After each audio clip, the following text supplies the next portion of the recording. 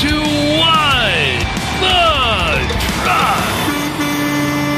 Oh yeah, let's get ready to truck it live here from Evolve, the next evolution of oil and gas. I'm Dooner here with Michael Vincent, the dude. Really excited to be here, man, and learn from the experts. You know, we got a little bit of a taste of both of these topics. So our last What the Truck was Adapt or Die. Yes, that's right. This event's all about evolution. And then at Global Supply Chain Week, we had that oil and gas day where we caught up with Colin McClelland. He was on the show with us talking all about the memes that drive energy at some point during there. Yeah, absolutely. Absolutely. So really excited to be here and learn from these guys. And it's a very hot topic lately, right? Well, you know, and right now in freight, so our Freight Intel Group in 2019, they put out this report that was talking about the number one reasons for carrier bankruptcies and failures.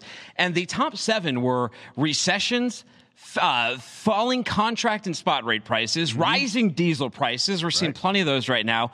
Expensive, rising, and unaffordable insurance costs, seeing some of that. High labor and maintenance costs, starting to see some of that. Unionized labor forces and onerous contracts with large shippers such as Amazon and other big companies. Yeah, talked about that as well, haven't we? You know, to be honest, I haven't looked that much at the price of gas since the pandemic began because I haven't been driving that much. But now our coverage of this 17 going on 18-week run of the DOI, EIA diesel price and all that kind of stuff, it really starts to open up your eyes. And that's what made me think back to that report by the Freight Intel Group and all those record bankruptcies we saw that followed in 2019. Yeah, absolutely. You know, I mean, it's one of those things. It's kind of like logistics in general, right? Yeah. Until last year, you don't really. It's not in the public's eye, and when it's not a big thing and it doesn't affect them in a very obvious or conspicuous manner, it's out of sight, out of mind type of thing, right? Of course. And now it hits home, and you're like, oh yeah, wait a minute, I'm infected every day of my life by what's going on in the oil and energy industry.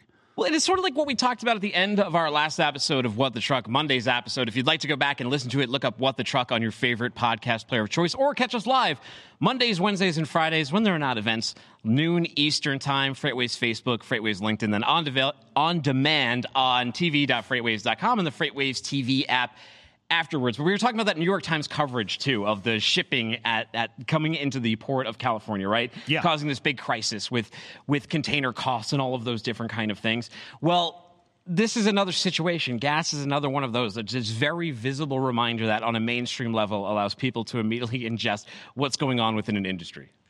Yeah, it absolutely does, and see exactly how it's affecting them and what is going on here. Like, we got a news story here talking about these type of things, right, with the tanker prices.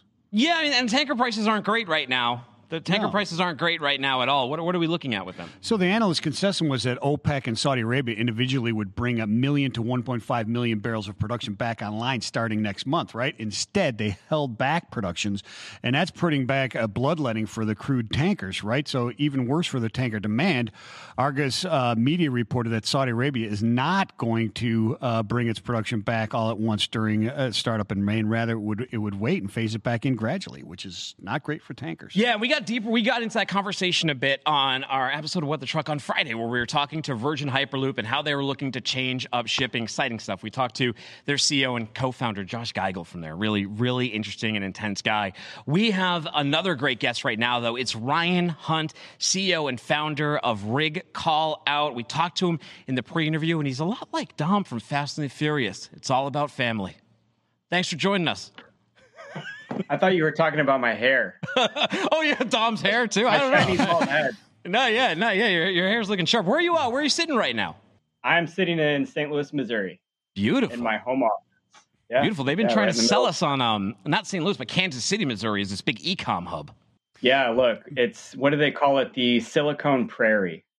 Oh, is that right? The Silicon Prairie. I like that. I love it. I like love that. it. Well, hey, man, introduce yourself a little bit. What's the RigCallOut? So RigCallOut is it's a software company, typical SaaS B2B company. We have focused specifically in oil and gas since 2017. We were founded in June of 2017 and just began product field testing and trials in early 2018. We launched commercially in 2019.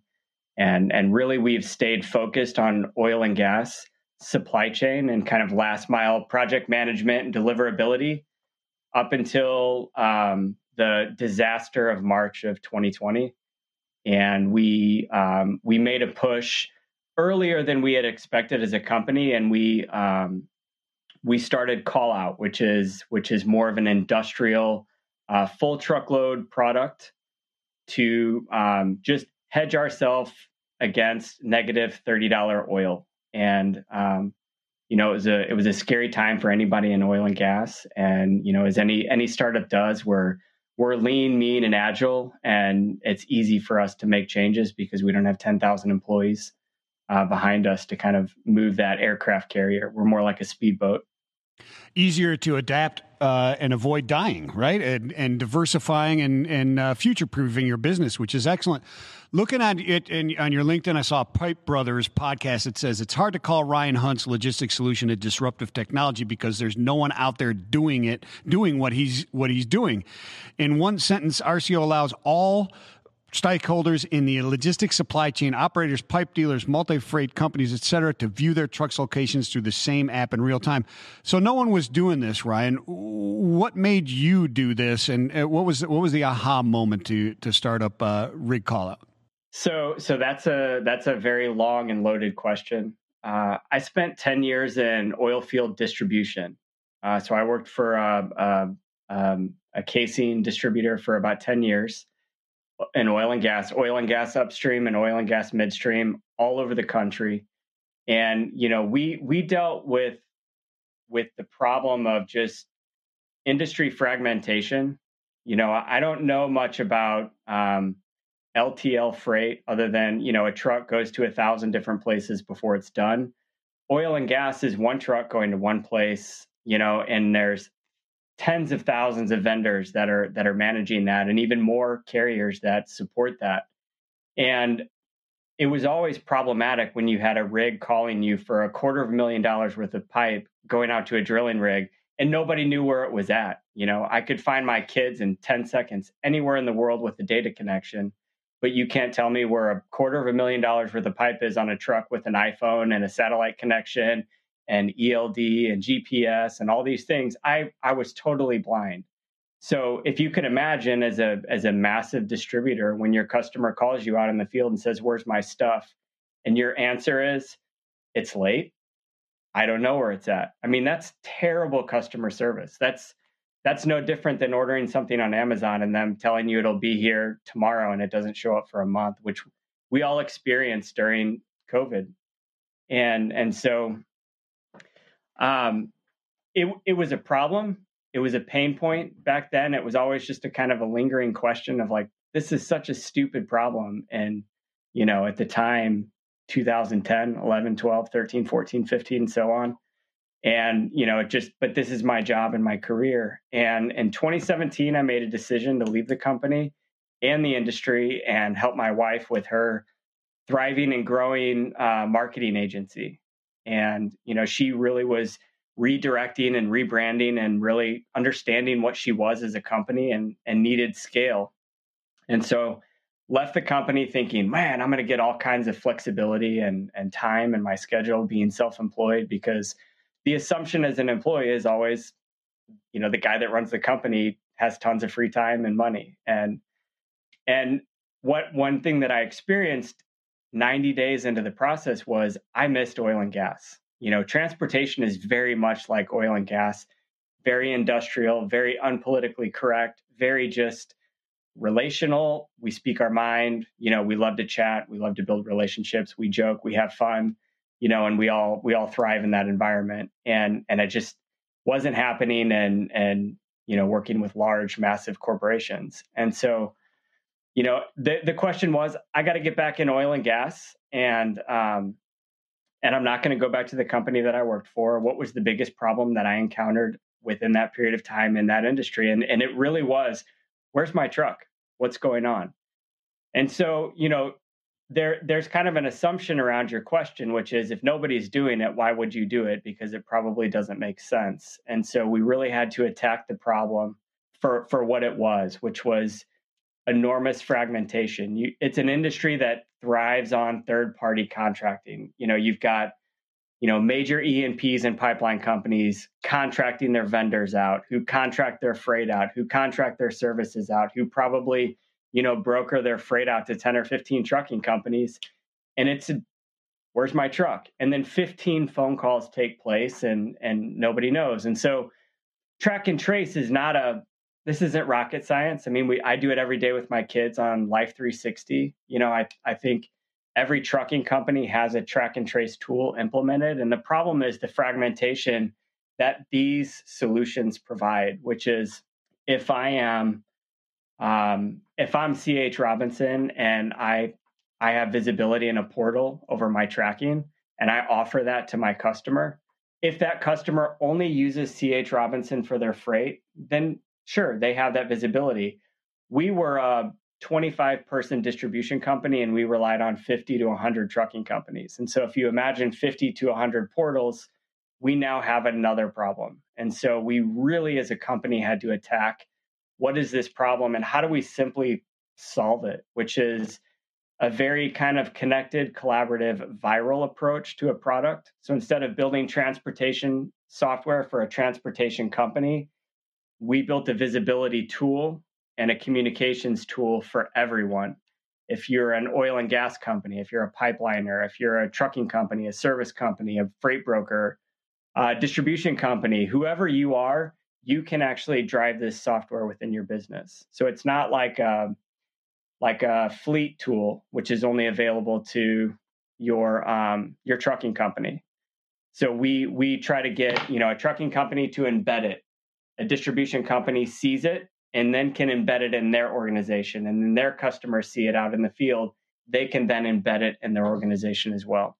I did a segment on frac sand about a year or two ago. Yeah. And one thing that really stuck out to me in doing that segment about frac sand was just some of the dangers and perils that drivers face just delivering that type of commodity. Ooh, yeah. What are some other issues that you're finding out, especially in oil and gas trucking, driver issues that your visibility may be helping solve, especially from a safety perspective?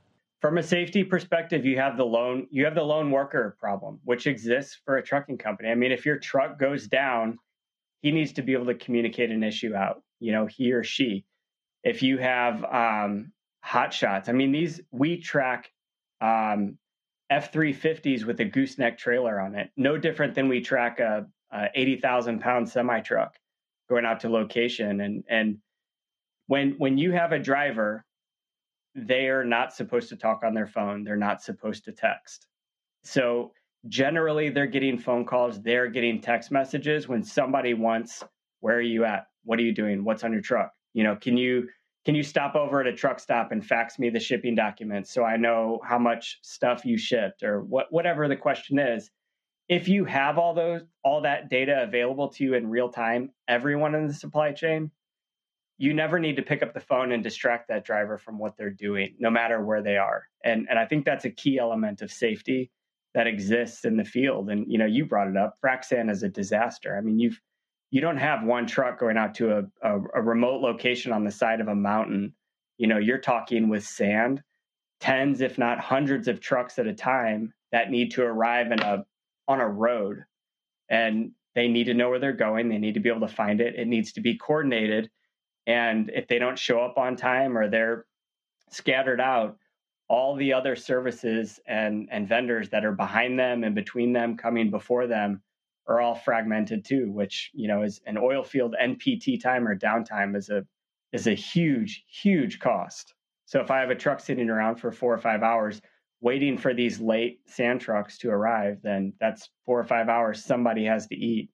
Ryan, when we talk about visibility and we talk about, general freight outside of your vertical, we talk about, somebody's upset because USPS can't tell them where their package is, or then you got Peloton paying, hundreds of $1,000s to start air freighting bicycles because of the backlog of ships, et cetera.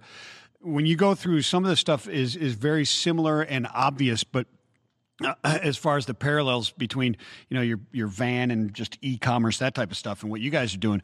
But some of it is not so much. There's a lot more project involved, manufacturing, almost like automotive. But You also list in there as one of the things on your site is commodity price loss is one of the issues. And that's one of those interesting things that I was hoping you might be able to expand on a little bit. Well, okay, so here's an example that I try to give people. So if I'm a distributor working on a 3% margin, I have to get those trucks to arrive on time. And if I don't, all of the ancillary services that are there waiting are going to charge me for that. So if I'm waiting for a truck full of boxes, at a warehouse, I've got 2 or 3 guys there at $7 an hour, $15 an hour, whatever it is, on location, waiting for that. If they're a couple hours late, $100, is our cost. When you're delivering to the oil field, at least in the pipe business, we would have forklift operators, $150 an hour. We'd have inspection crews there out, so several hundred or $1,000 an hour waiting for that. We had, just the general services. And then the trucking companies charge you to sit around and wait too. So, at the end of the day, if your trucks are late and nobody knows about it and nothing can be coordinated because nobody knew where they were, could pick up the phone, could communicate any of these issues, your margin was evaporated before your product even made it to location.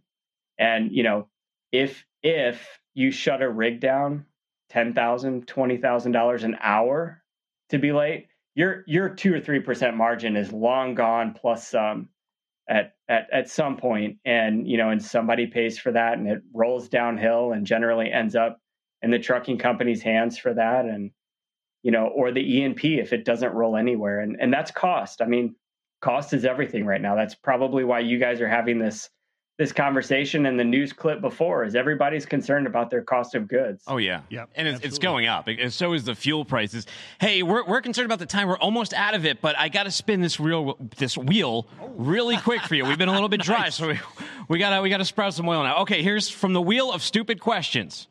All right, you're in a hotel, and the guest next door keeps banging the wall. Do you complain? Man, no. No, I don't. It's not worth it, right? It looked like he was remembering an instance where he did and said, I swore I would never do that again and complain. It might only last 30 seconds, man. Like just depending on who's next door. If you're at the conference too, you're like, it's Michael over there. This will be done in a second. Hey, man, how do people reach out and learn more? You can go to our website, www.RigCallOut.com, or you can go to CallOut as well. We have 2 websites for 2 different messages, and you can find me on LinkedIn, Ryan Hunt. Thanks, Ryan. There. Thanks for joining us at Evolve. We appreciate it. Awesome, Ryan. Take it easy. Yeah, I mean, he's smart. He's like, whatever may be happening may be over quickly. Yeah, I mean, that's what it is. You got to assess your situation. You adapt. Hey, we have a wheel of stupid questions. Here's a stupid news story. Oh, okay. It's from Florida. That is out of Brevard County, Florida. So we have the wheel of stupid questions. Yes. They have a thing called the wheel of fugitives. But they've been getting in trouble because viewers have been watching this segment, and I'm not really sure why they've game showified this. I'm not even 100% sure what's going on in this story. Wheel of fugitives. Apparently, people have been watching this wheel of fugitives go around. They're like, "That's not my face," or "I'm not a fugitive." Wait, that's me. Yeah, but I'm not. Well, it turns out that more than 30% of the people on the wheel of fugitive are not even fugitives. Yeah, that's so 135 times out of 448 slots. Yeah. What does that mean to me? We're not fugitives, right? Yeah, 30%. They spin this thing a lot, too, right? It says there's episodes of this thing. Does it happen on the news? Is it happening at jail? It seems to be televised because people who are not fugitives keep singing. I don't know. We'll have to figure that one out later. Find out What the Truck on your favorite podcast player of choice. Look up What the Truck or look up Freightcast to get every single FreightWaves podcast all in one feed, including many of the sessions that you'll hear today. Find me on Twitter at Timothy Doon. That's DOONER. You can find him at Vincent the Dude. Thank you. Take care. Peace and love. And evolve.